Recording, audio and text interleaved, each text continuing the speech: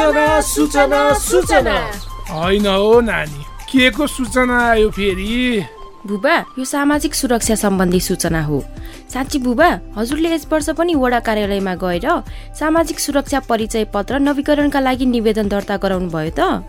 नानी, मैले त साउन 1 गते गएर दर्ता गराइसकेँ नि। यसै वर्ष रे, मैले त अघिल्लो साल नै वडा गएर नवीकरण गरेको थिएँ। यस वर्ष पनि नवीकरण गर्नुपर्छ र।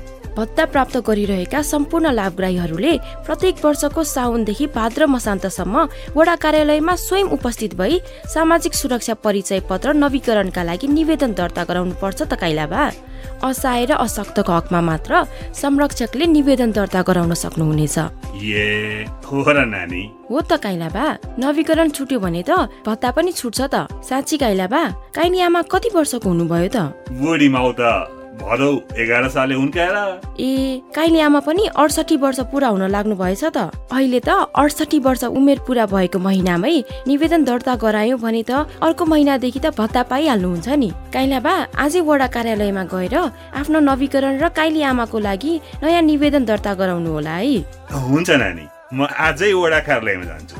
हुन्छ काइलाबा, आफ्नो वरपरका छरछिमेकमा पनि यसबारे जानकारी गराउनु होला। हस् त, नमस्कार। नमस्कार नानी, नमस्कार। समयमै नवीकरण गरौँ र आफ्नो सामाजिक सुरक्षा भत्ता सुनिश्चित गरौँ। थप जानकारीका लागि कागेश्वरी मनहरा नगरपालिका, फोन नम्बर 01 44 50 356 01 44 50 356।